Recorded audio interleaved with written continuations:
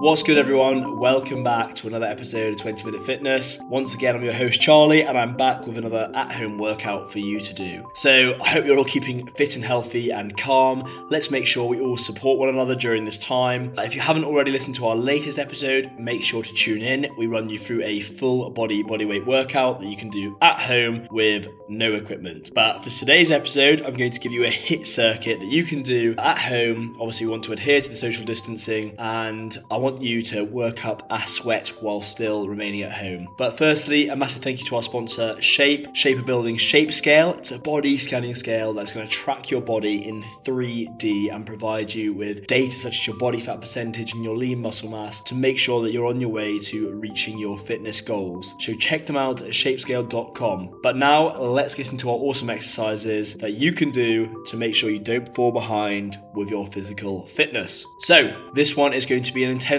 one, so clear some room in your house or your garden or wherever you're doing them at home, and there's going to be some explosive movements in this. First up, we're going to be doing jumping lunges. So I'm going to presume we all know how to perform a lunge, but obviously the difference here is that it's a plyometric movement. It's going to boost our cardiovascular endurance as well as our lower body strength. So I want you to get into the lunge position, prepare to jump by bending your knees and sinking down into a deep lunge, lean slightly forward and contract your core, and then explode up. And as you explode up and jump into the air, bring your feet quickly together and switch your feet positions, that is, as you begin to land. You should also switch your arm positions as you do this as well. And then obviously as you land, maintain a balanced foot position. Your forward knee, you should be careful of this, your forward knee should be over your forward foot and not beyond. And obviously we want to make sure that you land softly on the forward midfoot and let your heel come in contact with the ground and then repeat. So that's our first movement, the jumping lunge. We then have a jumping squat. So similar to a bodyweight squat we covered in the last episode, but we're going to explode upwards instead of stopping at a standing position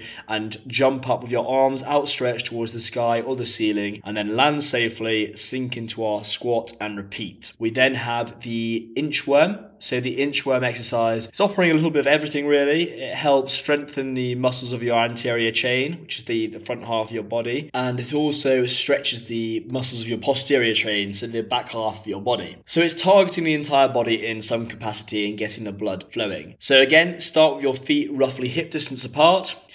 Take a big breath in. Then as you exhale, look down at the ground and start reaching your hands towards the floor in front of your feet. Allow your back to bend one vertebra at a time. Then place your hands in front of your feet and start walking your hands away from your feet. As your hands get further away from your body, allow your heels to come off the ground as your body begins to straighten. So when your hands are directly under your shoulders, check your form at this stage because you should be in a full plank position with your core, chest, quads, triceps and shoulders all engaged.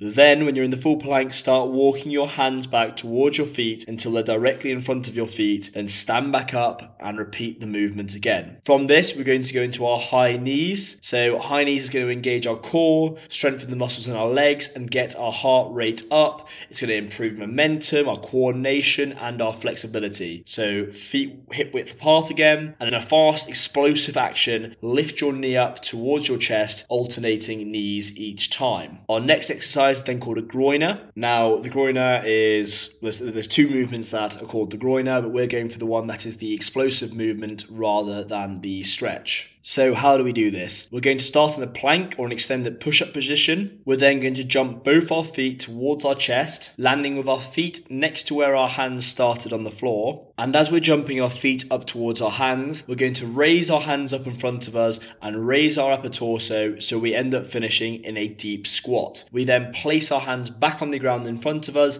and jump our feet back and repeat the movement. So jump the feet forward from an extended plank or push-up position and then into the deep squat, and so on, jump the feet back. So these are our movements. Now let's put it into or contextualize it into a circuit. So we're going to start with 15 reps of our jumping lunges, straight into 10 to 15 reps of our jumping squats. We're then going to go straight into 10 inchworms, followed immediately by 25 seconds of high knees, And we're then going to finish the first round of this circuit with 10 to 15 groiners. And upon completion of the groiners, this marks round 1 of 4. So we're going to repeat this 3 more times, and hopefully you'll experience your heart rate pounding, calories being burned, a sweat working up, and you'll have had a great at-home workout. Again, if this is slightly beyond your experience or ability level, then simply adjust the number of rounds or the number of reps per exercise, or again, make it more difficult for yourself by adding rounds or increasing rep counts. Or try and complete it in a certain time. So set yourself a certain time and then try and stick within that. So like I had to do it under X amount of time each time. We can all keep physically active at home. We just need a bit of space, our bodies, and the determination to continue going on as normal despite not having